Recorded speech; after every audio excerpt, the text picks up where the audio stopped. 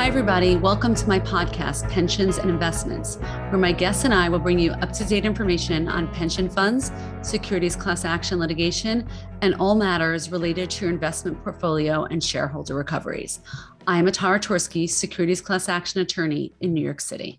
And I'm here today speaking with Rupert Bull, co-founder and chief executive officer of the Disruption House, a company whose mission is to assist fintechs and financial institutions to accelerate their discovery of and engagement with each other on a global basis.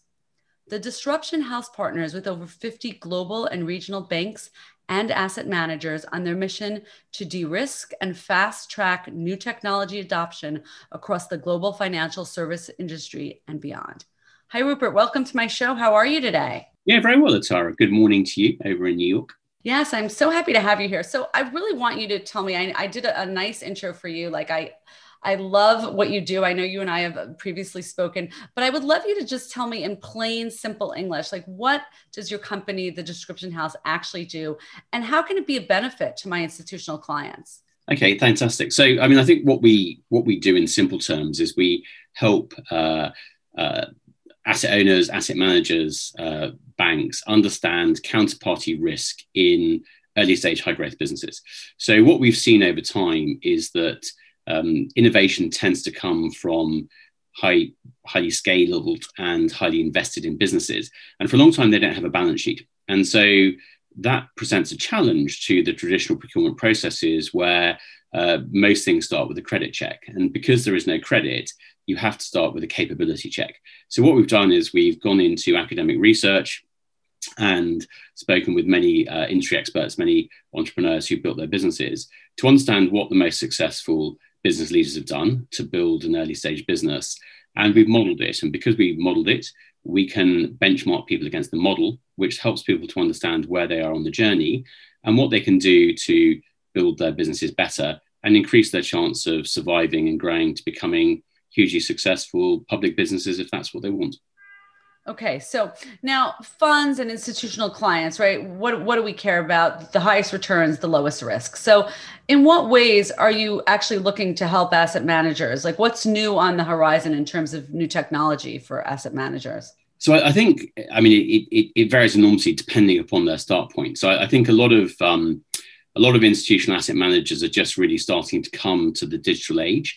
I think there are many drivers for that.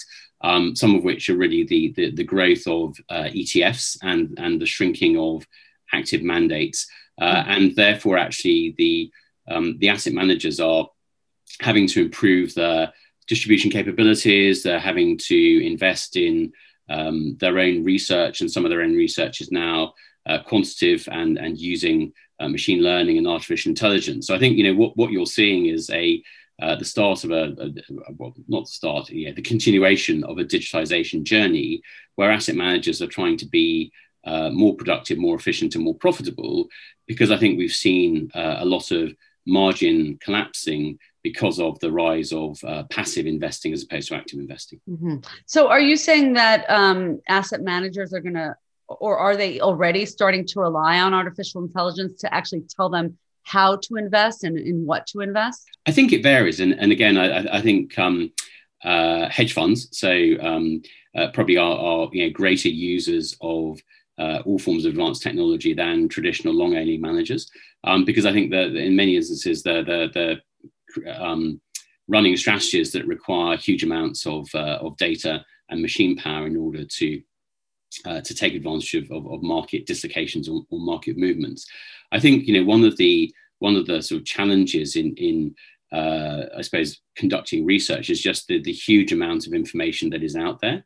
So I think what we've seen is that asset managers are starting to use artificial intelligence and natural language processing to read huge amounts of publicly available documentation.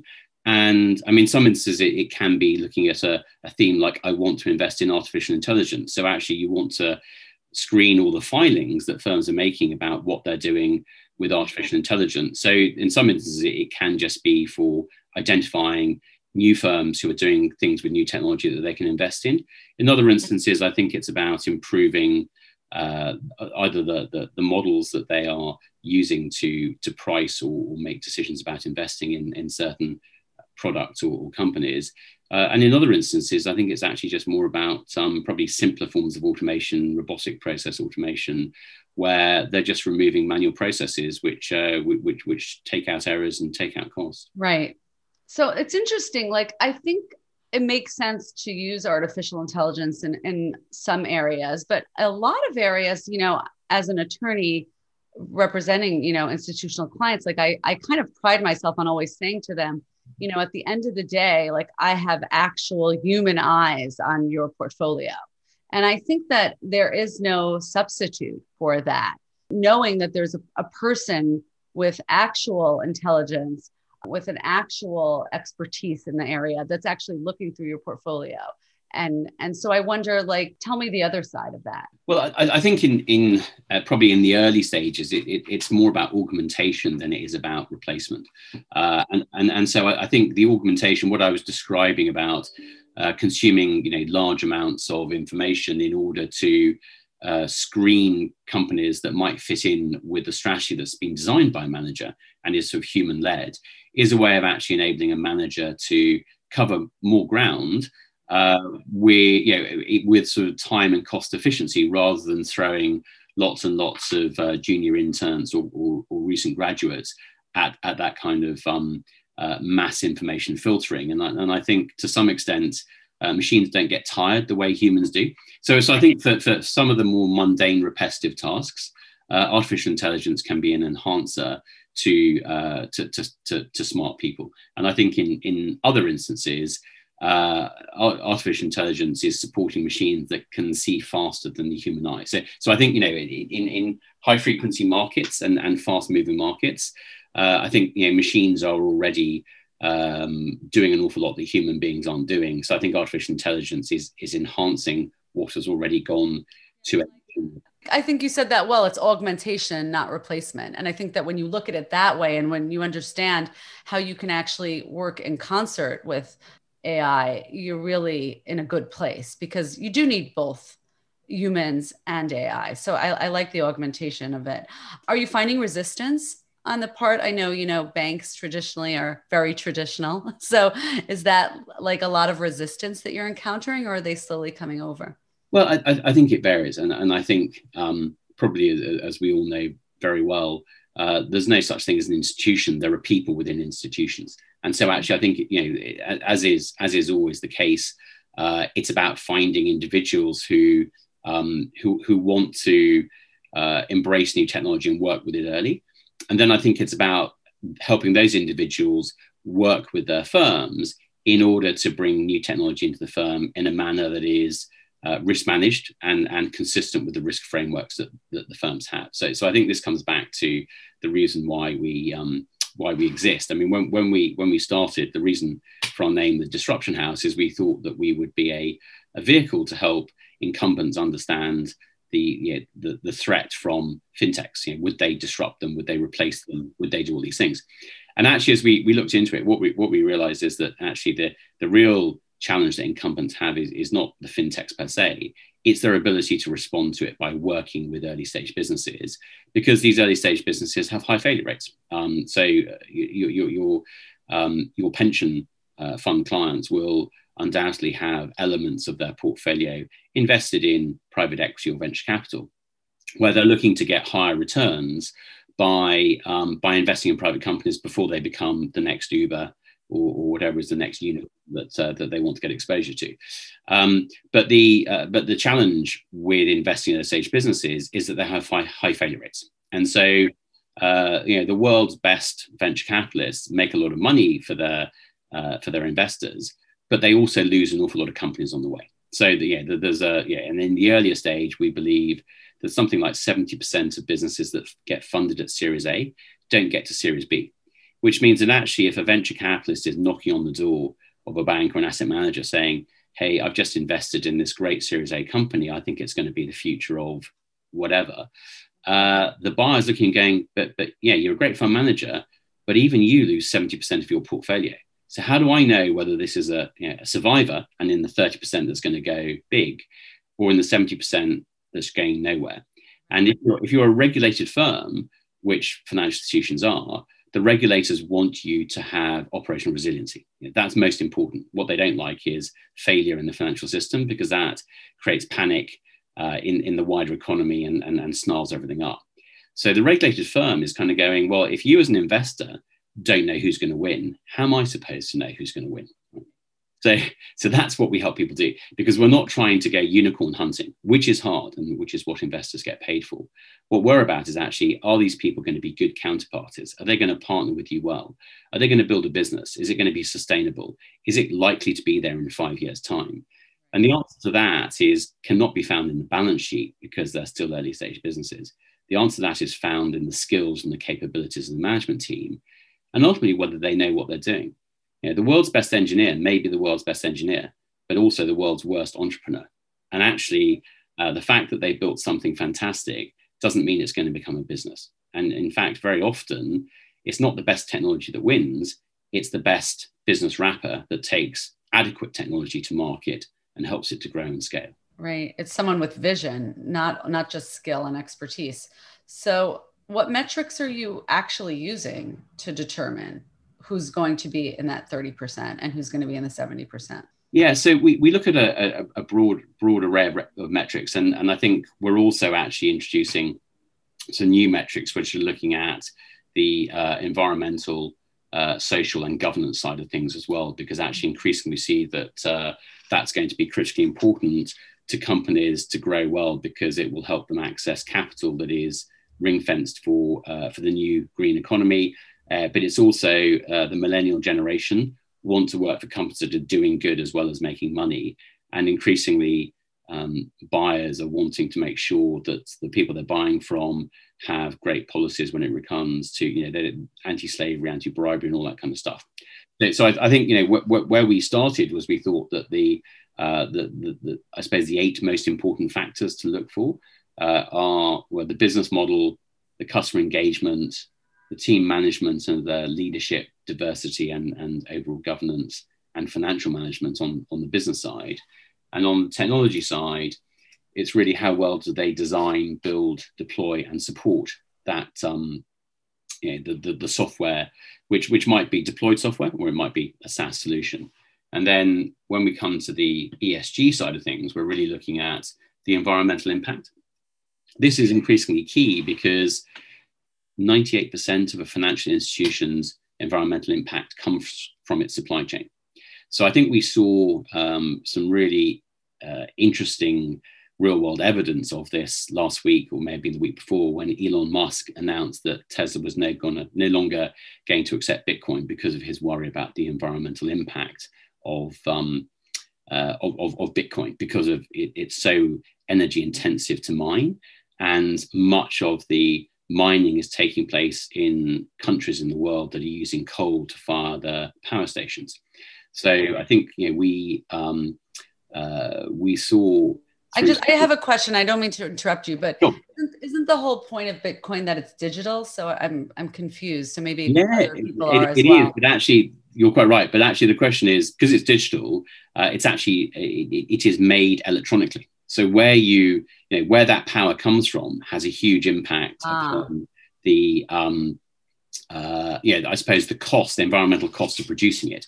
So Bitcoin is unfortunate in that its protocol is what's called proof of work. And that is very, very compute intensive. And because it's very compute intensive, it requires lots of electricity. Now, as it happens, many of the most advanced miners of Bitcoin happen to be in countries like China, where virtually all the electricity is produced by coal-fired power stations. So there was some very interesting research that we came across that said for every $10,000 increase in the price of Bitcoin, 20 million cubic tons of carbon dioxide is released in the atmosphere. Wow. So in comparison. And that's just because it's made electronically. Yeah, because it's made electronically, and it's using compute power to make it. And then actually there's also, it requires quite a lot of compute power to buy and sell it as well, and transfer, right to the ledger. So not only that, because it requires heavy computing power, it also means it's actually not very accessible to many of the world's poorest who actually don't have that same compute power. So it's not only bad for the environment, it's actually bad on the social side as well, because actually it's only really accessible to those people who can afford really expensive compute power. So it's socially exclusive as well. So it kind of fails on two of the three pillars of E, S, and G. And the other bit of the research that was saying, which I think is probably why Elon Musk wisely made his pronouncement, is that all the Tesla cars ever made and produced and sold in the market have so far only removed something like 3.25 million tons, or 3.5 cubic metric tons of carbon dioxide so far. So that kind of implies that the swings that we've seen in Bitcoin's price since Elon Musk first made his trade has actually done more damage to the environment than all the cars he's ever produced. Now, he's a great person, and I think he suddenly realized that and thought, I can't be associated with this, right? But it's when so counter to everything he's trying to do. Exactly. So it's contradictory. So I think, like you just now, he's been on an education journey, realizing that Bitcoin per se is kind of bad on the sort of E side, certainly, and probably as he thinks it through, the S side as well. So, and the consequence of Elon Musk going against it, and then obviously the Chinese government going against it as well, means that Bitcoin's price, I think, dropped by a third. Now if you're an asset owner owning that stuff, that's painful, really painful, right? And I think it's just that lack of awareness about these things. And so I think what we see our role to be is helping people understand that what on the surface looks good is not below the surface necessarily good in the same way that you want it to be. Now, clearly, if you understand the risks, you can make the investment, and then with risk comes reward. But I think the challenge that we see is that so often the risk isn't understood, and therefore it's kind of it has huge potential downside. And what we're out to do is to try and help people understand the risk so they can manage it better. Yeah, I mean, I think it's fascinating. I want to go back for a second to talk about a cryptocurrency, because I think there's such a place now of enigma, right? Like, I think people think it's this amazing, wonderful, newest way to, transfer currency, but like, what is it really? And does it have lasting power in your opinion, because of some of the things you've just enumerated? Well, I think that there's another protocol which is called proof of stake, as opposed to proof of work, and proof of stake is much less damaging to the environment. So I think I'm not an expert, and I think Bitcoin, I mean, basically its price will hold up as long as people want to hold it. And I read recently, and I don't know, that it costs something like $60,000 of electricity to make a new Bitcoin. Now, at the moment, at $30,000 per Bitcoin, whatever it was, when I last looked, it's not economic to make new Bitcoin. So it's only kind of economic to trade the ones that are there. So I think, what people will do is people will trade anything if they think that there's volatility in it and it has a direction. But, what underpins it is ultimately economic fundamentals. And if it's prohibitively expensive to produce and no one wants to produce it because of the carbon impact, then I think it will be under price pressure for quite some time as a value. However, what's also clear is that an awful lot of people are disillusioned with some of the conventional investments that are out there, and whether that be because with negative interest rates, it actually costs you money to hold money in banks in Europe, and so therefore actually people are looking for alternative stores of wealth, and gold has quite a high storage cost. So I think there is art is another store of wealth, but again, it's fairly liquid. So I think there is undoubtedly a place in the marketplace for stores of value that are digital. But which one wins out is clearly going to be an important factor. But I do think that what we've seen with Bitcoin is that the ones that are going to win are going to not be ignoring the environmental and social impact that they have. And I think that's well, I'm glad to hear that. I mean, I think that, right, that's one of the most important things is that we make sure that we protect our environment and that we also protect our social structure. So these are important things. And I think you make such a great point in saying, you know, we're looking for alternative investments and the market has to give us those and we will find them, but they have to be socially responsible and environmentally responsible. Don't you agree? Yeah, I do, and I think also just I was reading something the other day that basically the something like 50% of the workforce are millennials, and they care about this not just from the perspective of the things they buy, but actually increasingly, you know, how their firms behave in what their firms are sourcing. And I guess ultimately it won't be long before they're also asking the pension trustees the same questions. And I think, you know, as we see ever increasing amounts of pension funds going into private capital, which are much more opaque than the public markets, there's going to be an ever greater need to have that transparency, if you like, in order to help pension trustees communicate to the future pensioners that their assets are in good hands and that, you know, the private companies that are growing well, and doing the right thing. So I think there's a huge shift in mindset that is just beginning to come, which is being driven by the next generation that's coming through. True. Yeah, just having, you know, even younger children, school age children, I see it with them that children and the schools that they're in are just really conscious environmentally and socially. And that's a good thing for our future. So that's great. Well, it was really great having you on. I think this is a fascinating company that you have, a fascinating topic that we're discussing. So I'd love to be able to tell our audience where they can find out more about you and your website. So just give us those details, please. Sure. So if you go to our website, it's www.thedisruptionhouse.com, all one word. And I'm rupert.bull@thedisruptionhouse.com. So, you know, feel free to get in contact and happy to pick up with any of your network, any questions they may have on this. And I'd just like to wish you well, Atara. I think it's a great thing you're doing here, seeking out and sharing knowledge and education with stakeholders. Because I think, you know, the more that people are aware of these things, that the more we will change responsibly. Absolutely. Knowledge is power, right? Indeed. Thank you again for coming out and have a good rest of your afternoon. Thanks very much, Tara. Take care.